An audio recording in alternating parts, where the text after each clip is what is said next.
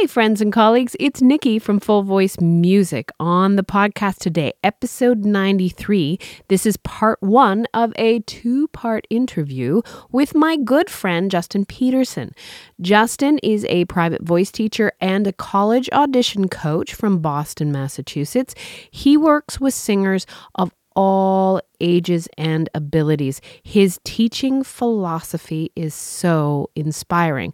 Now, our conversation today is about historical vocal pedagogy and its place in our teaching studios today. A fantastic conversation right here on the Full Voice Podcast. Welcome to the Full Voice Podcast, teaching strategies and resources for voice teachers working with young singers. Now here's your host, Nikki Loney. Welcome to the podcast, my dear friend, Justin Petersen. How are you? I'm great. How are you? I'm good. I have been looking forward to this conversation for a long time. I have a feeling that this could be like, I don't know, a 12-part podcast because... Well, the way I talk, it probably will be. Well, because first of all, it's a fascinating topic. We are talking today about historical pedagogy. Now, do you say pedagogy or pedagogy? I'm a pedagogy person. Okay. That could change next year. That could change. Yeah, there could be a paper written about it, and we'll have to change. Exactly. I must adjust. Well, we're talking about historic pedagogy and its place in our teaching studios, and being able to use it in a positive way to help our students and also to grow as teachers. But before we dive into this crazy, exciting topic, can you just let everybody know a little bit about your background, how you got started, and what led you into teaching voice? Yes. So I grew up, this is always my funny little story. I grew up on a farm south of Kansas City in Missouri in a town called Peculiar, Missouri. And it's really called Peculiar. It's really the name of it. It's really the name of it. And my mother had a beautiful alto voice. My dad was a singer. My grandmother was actually a music teacher in Kansas City for 35 years. Wow. She was the chair of the Kansas City school voice program that was all of the high schools around and middle schools around Kansas City. She kind of ran that program for a while. And I just grew up around music my entire life. I don't think there was anything else I was ever interested in. No matter what my parents tried to put me into, I always came back to music. And started singing professionally when I was 10 years old. And I started singing country music. So I was singing, So why we're soulmates. I sang country music as a young performer. Oh my gosh. I always tell people there's stories there, there's emotion there. Oh, you know what I mean? There is intense feeling, and it's just heartfelt. And I would say that I'm not the only person. We're not the only ones, because a lot of very well-known singers actually started out singing folk songs too. So that went into classical music, that even went into classical music. But I did a lot of performing as a young kid. I wanted to be a recording star in Nashville. That was my first dream in life, was to go to Nashville and be a singer. And then my parents were like, well, let's go to college. So I went to college for music, and then I got my master's degree in opera at the University of Kansas, and then spent the next several years performing in different operas around the country, different opera companies. And I want to say around 2004, 2005, had some vocal difficulties. And I think that might have been what set me on my path to learn as much as I could learn about the voice, because I had always sung, and I think, of course, sung well. I mean, for my own, standards. Mm-hmm. I'd accomplished things, and I thought, well, I know how to do this. Now, why isn't it working anymore? Why is this thing that I've been able to do since I was a child not working anymore? So I just wanted answers. So I looked, I went to the medical establishment, and I read different things, and I basically just read everything I could get my hands on. And that's sort of how it all started for me. And then I had taught a little bit in undergraduate school during some summer camps and things, and I had enjoyed it. And in graduate school, I had a teaching assistantship, so I did teach there. And while I was working on my own in my singing work, I did also teach as well.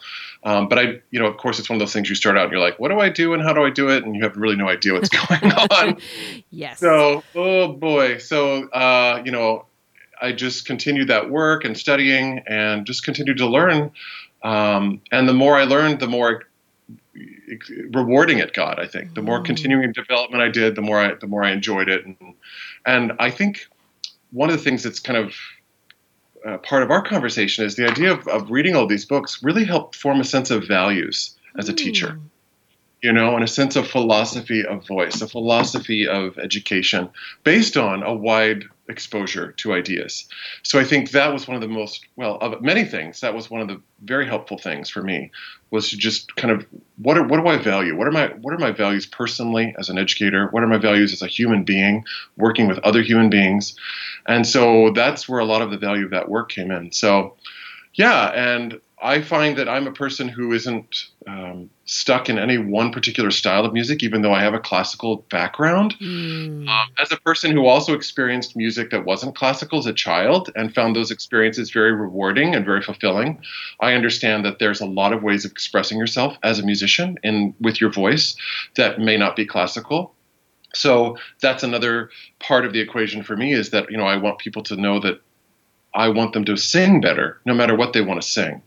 So I don't try to make little, machines or something like, okay, do it this way, Sure. right? So it's a very flexible, student-oriented sort of philosophy, I guess you could say. So yeah, I guess that's my story. And then I just started writing my blog, I want to say 5 or 6 years ago, probably more than that now if I think about it. But it was funny for me. It was just a way of sort of capturing what I was reading. The blog was really just for me a way to kind of record information in sort of a database retrieval system that was also public consumption as well, so that I could just record quotes or record things that I really liked and then just kind of put them out there. So, I mean, the whole reason I did it was really more for selfish reasons, because I just wanted a way to capture the information that I was finding so interesting and so valuable for myself as a teacher. And I thought, well, maybe somebody else will be interested in that. And if they're not, then that's okay. I'll still keep doing it. I'll still, because really it was for my own pleasure, just to write things.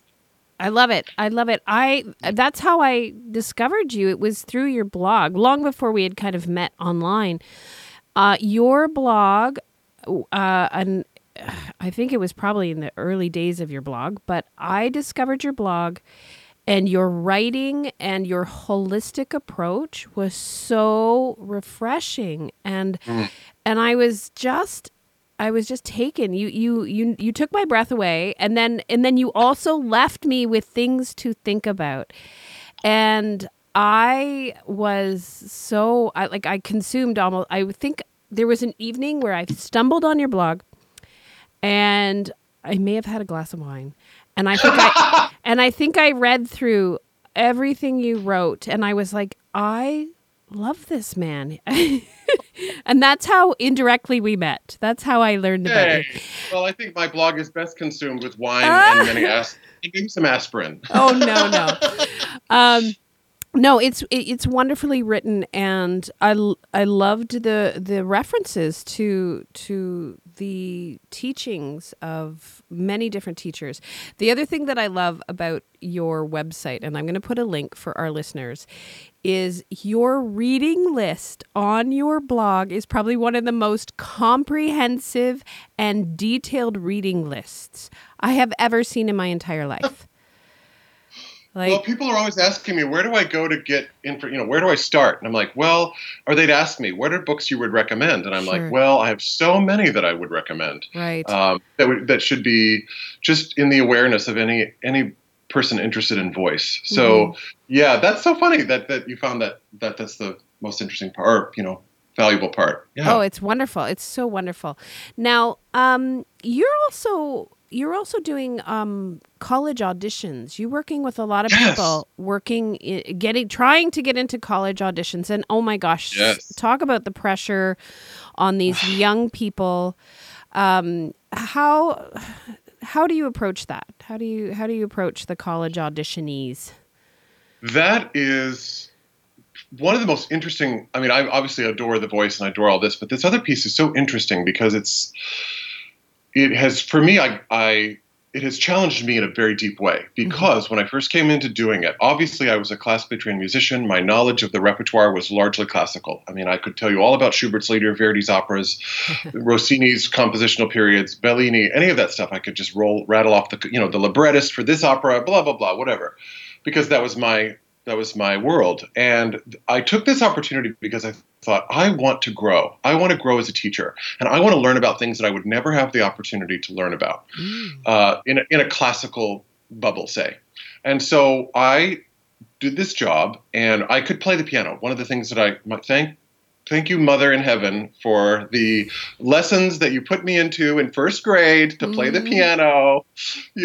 Like here I am in first grade playing the piano. And thank goodness, because I did that my whole life and I kept up my piano playing. I'm not the world's best piano player. I tell the kids that all the time. I'm a rehearsal pianist. I'm not a performance pianist. Right. And I wanted to learn the repertoire. See, I wanted to learn the deep musical theater repertoire. And so the first year I was doing that, it was very much imposter syndrome. I very much felt like a total imposter. And I was like, I can tell you all about, this opera. And they'd like, what? So I had to learn. And I thought, I got to meet these kids where they are. And so the first year or so was me just really catching up, playing catch up, listening to the repertoire, learning as much as I could. How do I do it? When you ask me how I do it, I think of it like this. Now, these are my analogies, so I'm putting trademarks on them. I'm just kidding. No, it's all good. But I'm not really. I think of two things. I think of this situation as like trying on clothes. When I work with a student who comes into me, my first and most important criteria is that they love the repertoire that they're singing. That's number one. That is number one. And it has to do with the fact that they're going to live with that repertoire for quite some time. That's going to be in their suitcase, right? That's their suitcase song. So I want them to love it. It's so important that they love it. And a lot of times these young students are in a mindset of, I'm the teacher, they're the student. And so when I work with them in the first session, I say, we are not in that relationship. We are in a co-working relationship together. Oh, I love that. Yeah, that's a big step. I want a t-shirt. I want a t-shirt that says that, and I'm going to wear that to all my lessons. Oh, that is brilliant. Yeah. I don't think of myself as higher than or above them because, this is going to be a tangent here, but one of my inspirations as an educator is the acting teacher Uta Hagen. And Uta Hagen used to always talk about the fact that you want to treat your students as if they were colleagues, because they very well may be someday. And so that's kind of how I approach that whole thing. And when they come in there in high school, I teach them as if they were going to be working in a show with me. How would I treat these kids if they were in a show with me? Right? Because they very well could be someday, or we could be co-working in some capacity. So I assume that they want to do this. And then I say to them, the most important thing we can do is find you songs that fit who you are and speak for you. A lot of times kids come in and they think, well, I have to sing the highest note possible, or I have to show off my belt, or I have to show off my head voice. And honestly, I say to them, really, the best thing you can do is show who you are in that room. And I remind them, you're not auditioning for a part in a show. You're auditioning for yourself. You're auditioning to show something of who you are so that the college will get an idea of who you are as a person. So if you come in and you're like, well, I'm going to put on this fake persona, or I'm going to put on this high comedy, kind of shtick, then you're going to have a really hard time with that experience because they won't get to know you. They just will not get to know you. And so I do that first. And then what I do is I just work them through lots of different repertoire. And I ask them, what have you sung in the past? What has appealed to you in the past? What do you not like? I also ask things nowadays like, what pronouns do you want to use in songs? That's very much, who are you comfortable singing to as a scene partner? Some students walk in and they say, I don't want to sing songs about love because I don't relate to that.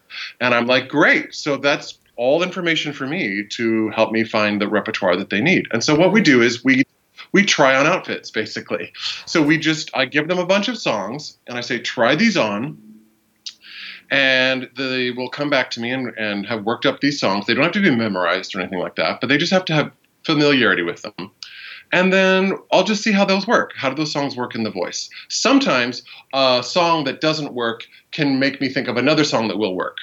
right? Well, that doesn't work, but maybe this will work. So it can be a little bit of rabbit holing there for a while while we try to find out. But I do always try to fit the song to every student's particular, not just vocal abilities, but also who they are as a person and who they are as a human being. Does this song speak for you? Are these lyrics your words? And then we kind of go from there, and it's very personal.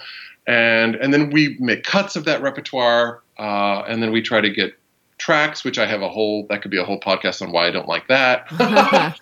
Just because, my personal feeling is that if a student is going to go into school for musical theater, the whole art of musical theater is built upon collaboration. And if if you do not have a pianist in the room, you're basically taking away one of the most essential elements of what makes musical theater what it is, which is that collaborative musicianship with another human being. So when they have a track, I'm kind of like, well, what's that all about? So anyway, that's my personal opinion. No, you're right.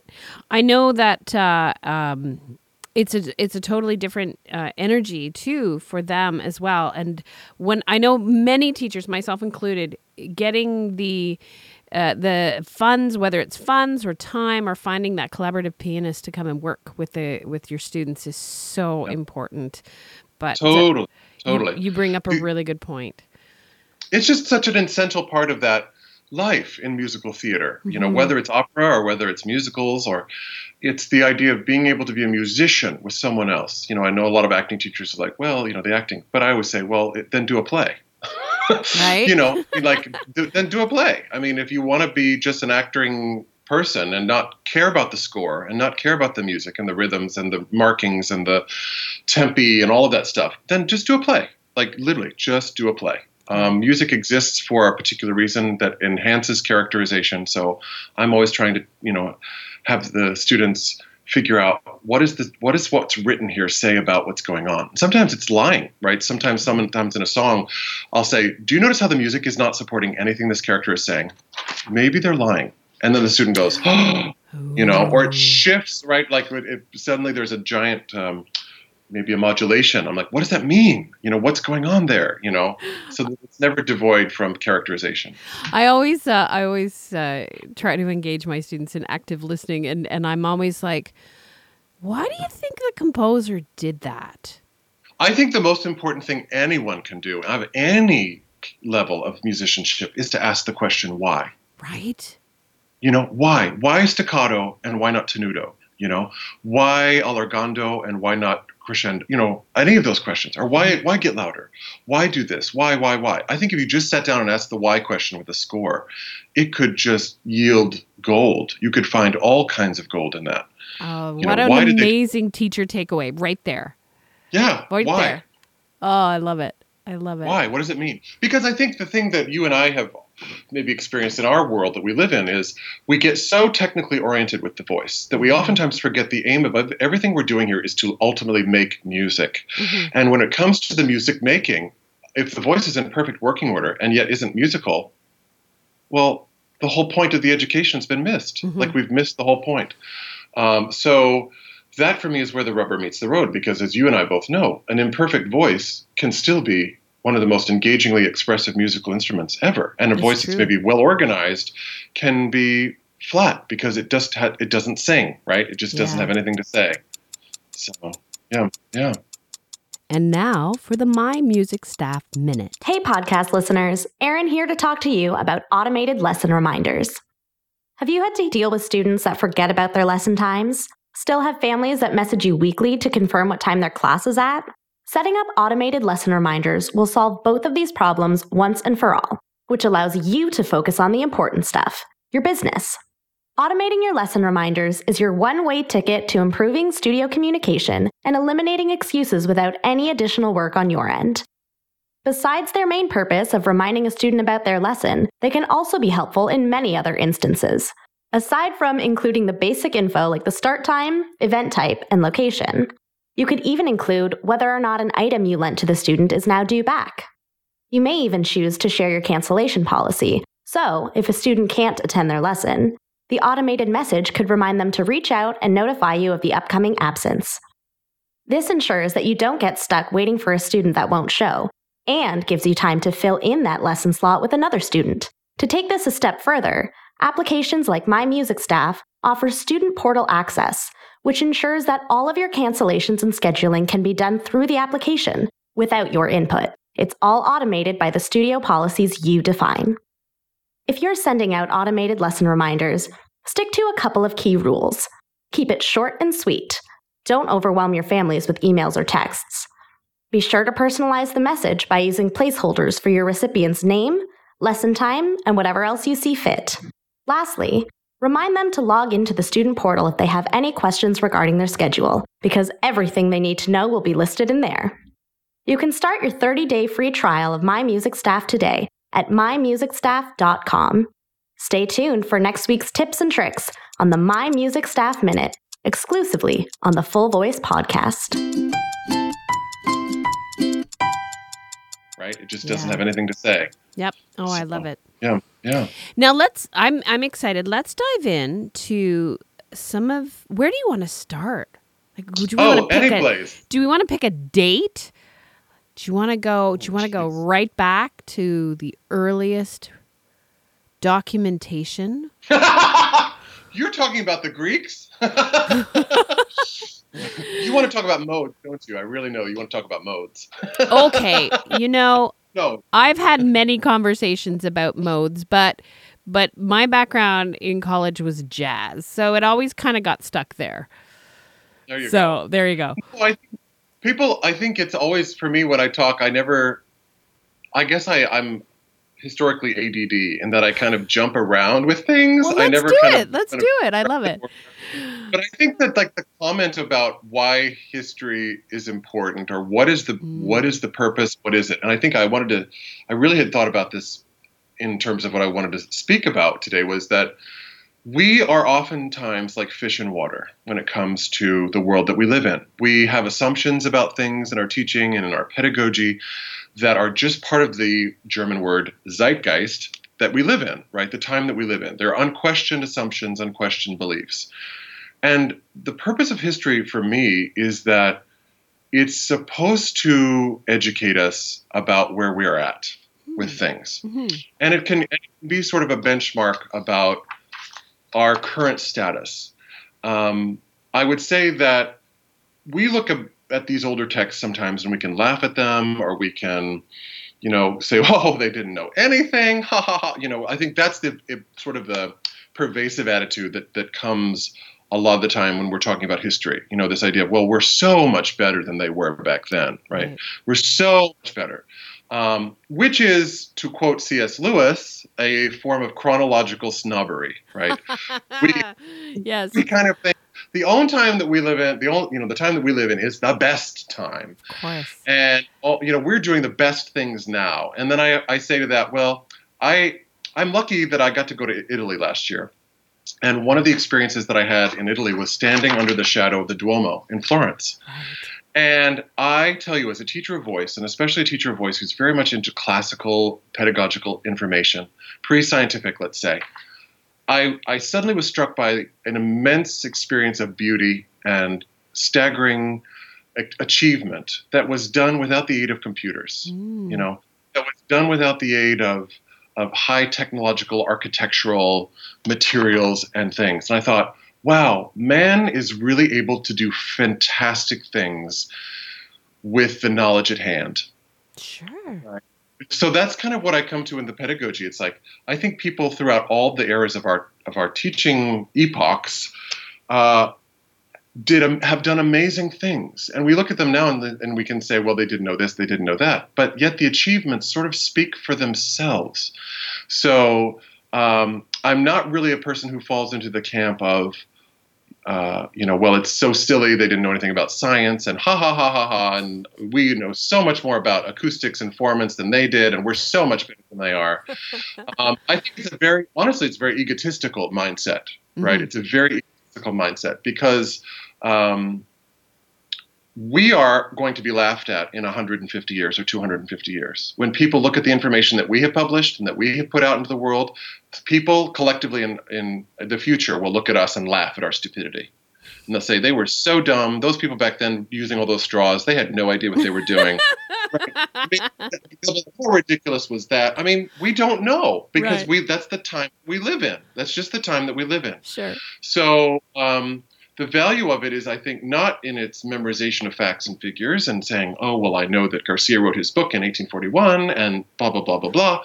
It's really about what does it teach us today? What does it tell us today about this thing that we're doing in the creative performing arts? What does it teach us? It may be the lesson has changed a little bit, but it still has things to teach. I always say history doesn't repeat, but it sure does rhyme.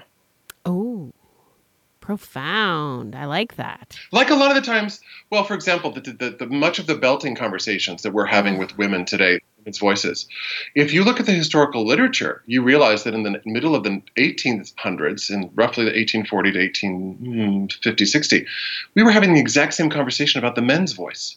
Really? So men just got there 150 years earlier than women did, because men in the I'll say pre-crisis, because that's kind of what it was. The pre-crisis of the 19th century, men sang in a much more head-dominated upper register sound than we came to accept later on in classical music. So in a way, men were singing with a chest on the bottom and a little bit more of the head falsetto on the top. Then that infamous Gilbert Louis Dupré came along, that French tenor, 1837, and sang his high C from the chest. And everything got all mumble jumbled up, and then suddenly the public taste shifted, right? So all of the weren't going to accept that old way of singing anymore because they were paying for the tickets, and it was like, we don't want to hear that old way of singing. We want to hear this brand new way of singing. So then all of these singers scrambled to try and make the adjustment to the singing in that way. And the voice teachers, unfortunately, were kind of like, well, all of the pedagogical information that we have didn't really get us prepared to be able to do whatever this is. So in a way, we're living the same experience today with the female belt voice. Wow. That is so fascinating. I had no idea. So it just rhymes. It just rhymes. It's the same experience from the middle of the 19th century that we're having, but now we're doing it with women instead of men. Okay, I would like, because this has always been my evil agenda, which is about working with children, and there is still conversation. There's still people that feel that we should not be training children's voices. What does history tell us about that? Well, I'll tell you, if you look at the castrati, which were those men that were unfortunately emasculated, right, in this beginning, that's a tradition that goes back thousands of years, right? That's a thousands of years old tradition. Those young boys were put into school and singing at 7, 8 years of age, very young. Now, obviously, their voices didn't change, right? Like the natural voice of today would change over time with puberty. But their training was, and you're going to love this, mostly in solfeggio, right? So they were Yay! So they were learning to read solfege. They were learning to compose, writing tunes.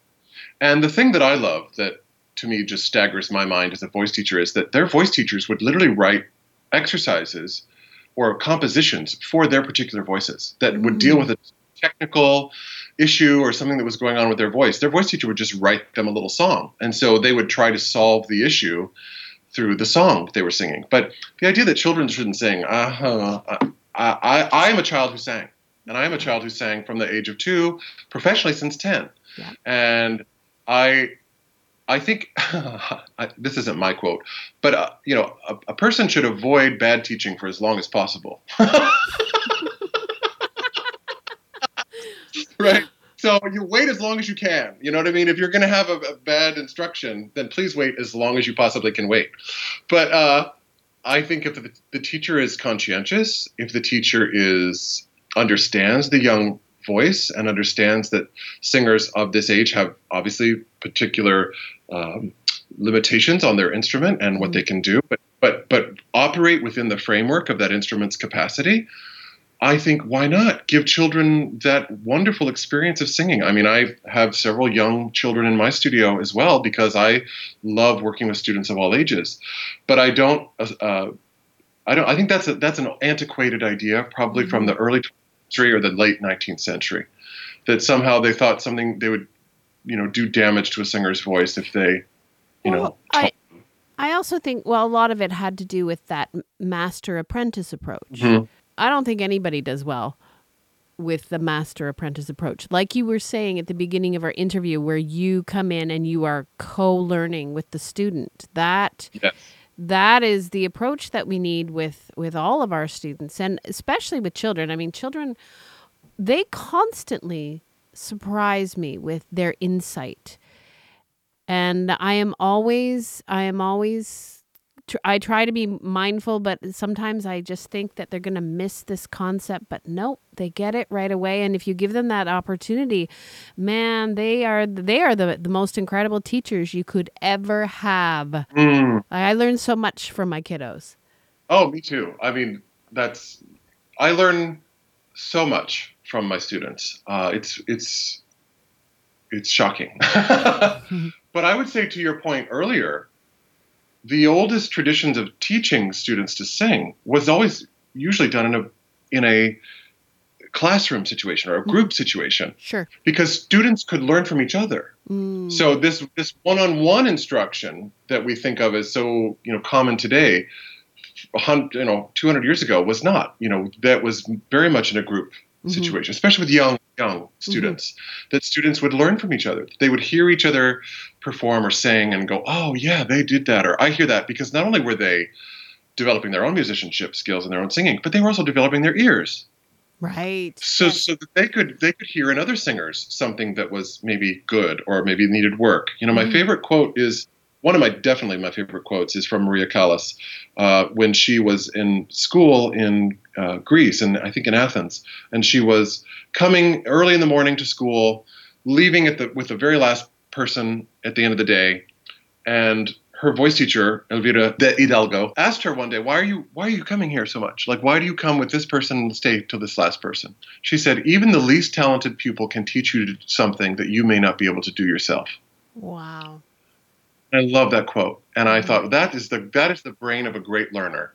That is the brain of someone who sees the value in learning from all angles, right? Even the least talented pupil can show you something that you yourself may not be able to do. So I love that. Love that. Just love that quote, because I really think that group situation, when you have all those students together, they can so much learn from each other, and all different voices and different abilities and different musical qualities. I just, I think I love what you said about being a good learner. That is something I don't see as much anymore. The people's willingness to just open up and take the information as data rather than as criticism or right. Or I think this is a Seth Godin quote, but I'm using it all the time. Take it seriously, not personally. Right. I'm going to roll you back, though, into history, because this particular mindset that we have inherited. Right. Oh. So we haven't inherited this sort of give it to me now mentality. And my personal belief is that all started, again, in that crisis period in the 19th century. Because before that time, training, even by mid-19th century standards, was a slow process. Right. And acknowledged as such. It was acknowledged as a slow process. And Garcia came along, and he was the son of a famous tenor, and said, hey, these vocal studies are really irksome. Those were his exact words. Well, not his exact words, but his biographer's words. He found them irksome. Right? All of this solfeggio, it's very irksome. So he probably had catarrh the whole time. But no, I'm just kidding. I love it. No, he was very frustrated by the length of time that it took. And so he really wanted to speed up that process. And so that kind of came along with that 19th century zeitgeist, again, the time that people lived in that industrial revolution, where suddenly we moved from a more agricultural culture to much more of a production, factory-oriented culture. And the mentality of give it to me now, I want it now. I mean, the cotton gin alone. I mean, if you think about people by hand picking cotton in a field versus a machine that then comes along and just kind of does it. I mean, the speed and tempo of life picked up to such a degree that people became very, very impatient with any kind of long-term application of study or wanting to really go deep in their studies. And I think today now with the technology it's even faster. So if the 19th century was fast and the 20th century was faster than that, my goodness, we're at breakneck speed. Oh, I know. And I think one of the things that I always try to impress upon my students of all ages is that this is a process. This is not done, unfortunately, in a lesson a week or in a month or in 2 months. This is a physical process that goes on for a long time if you're really dedicated to it. And it's funny because people make no distinction on that when it comes to exercise or diet or physical training of any kind.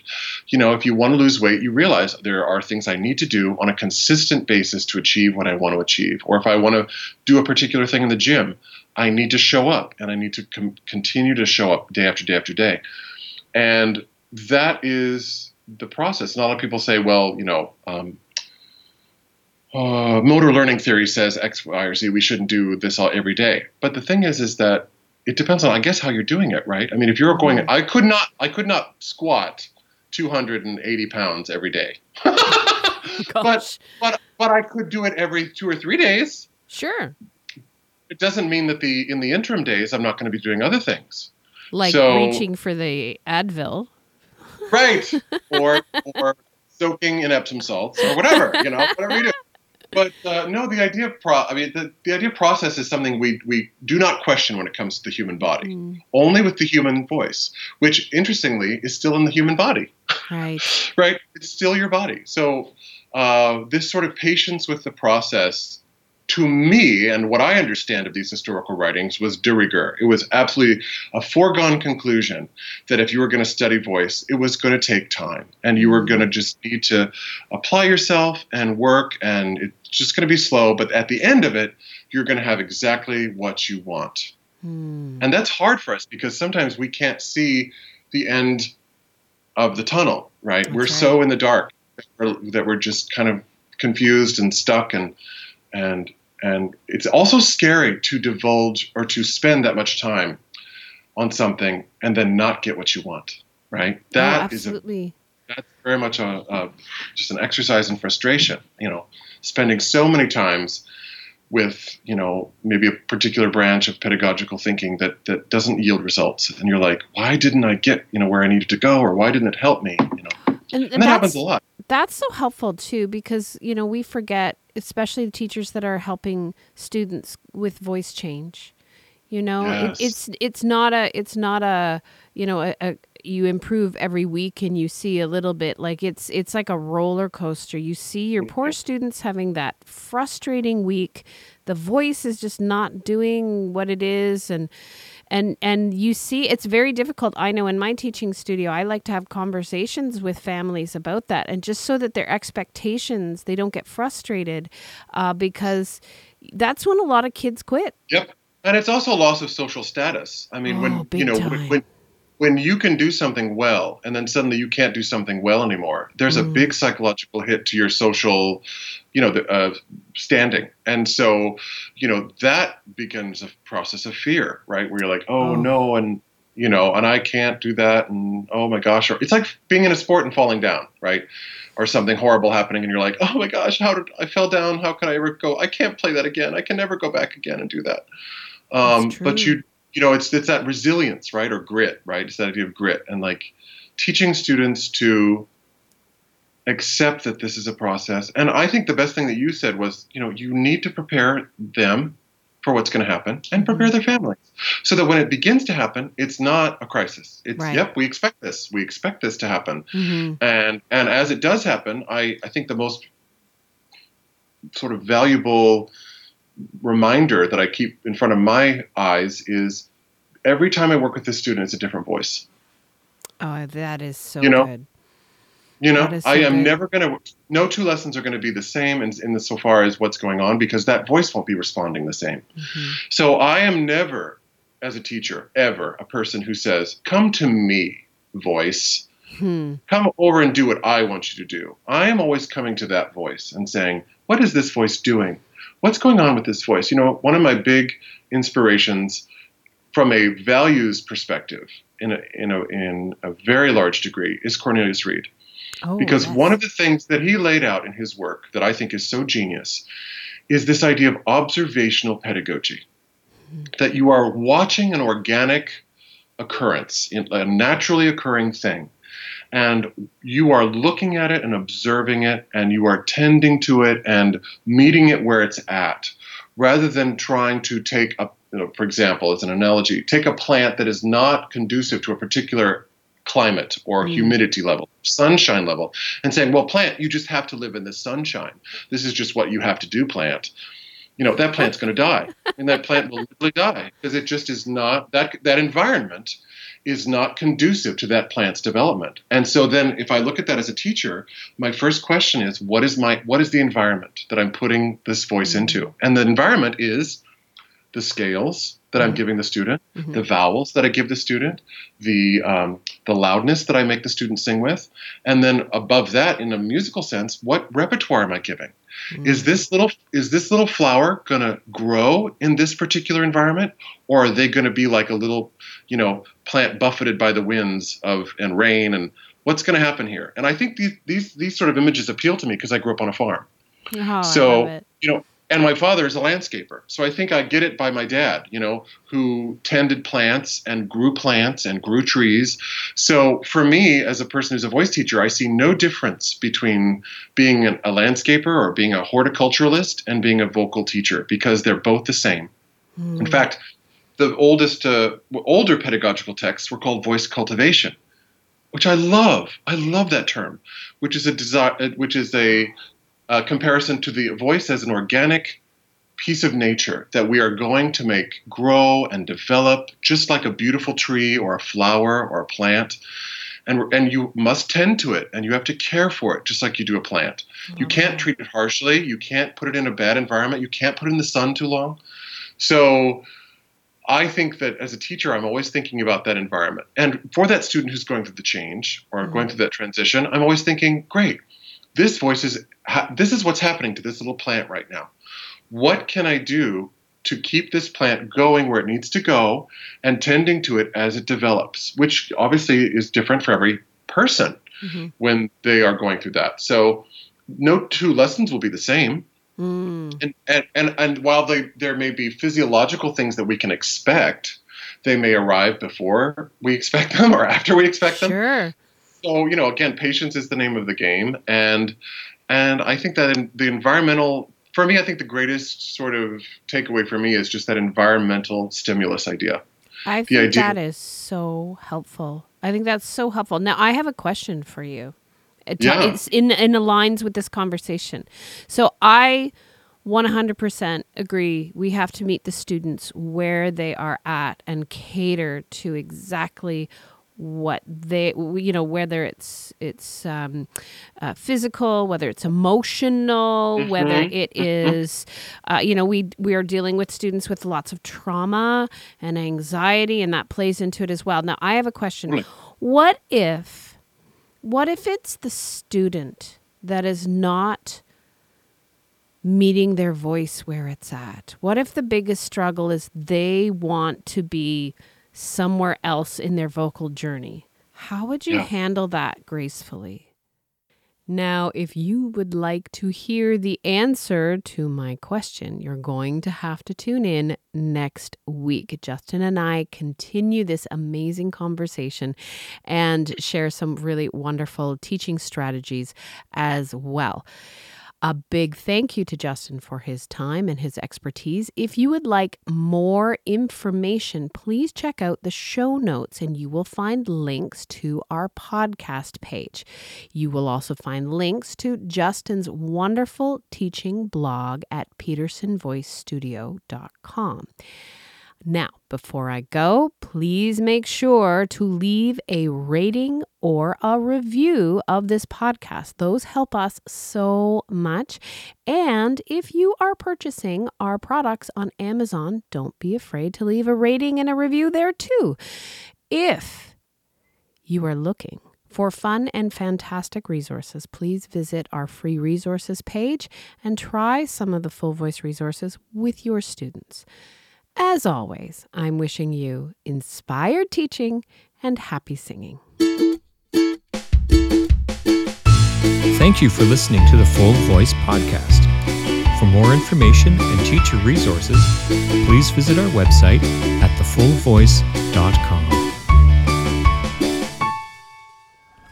May my canoe music. canoemusic.ca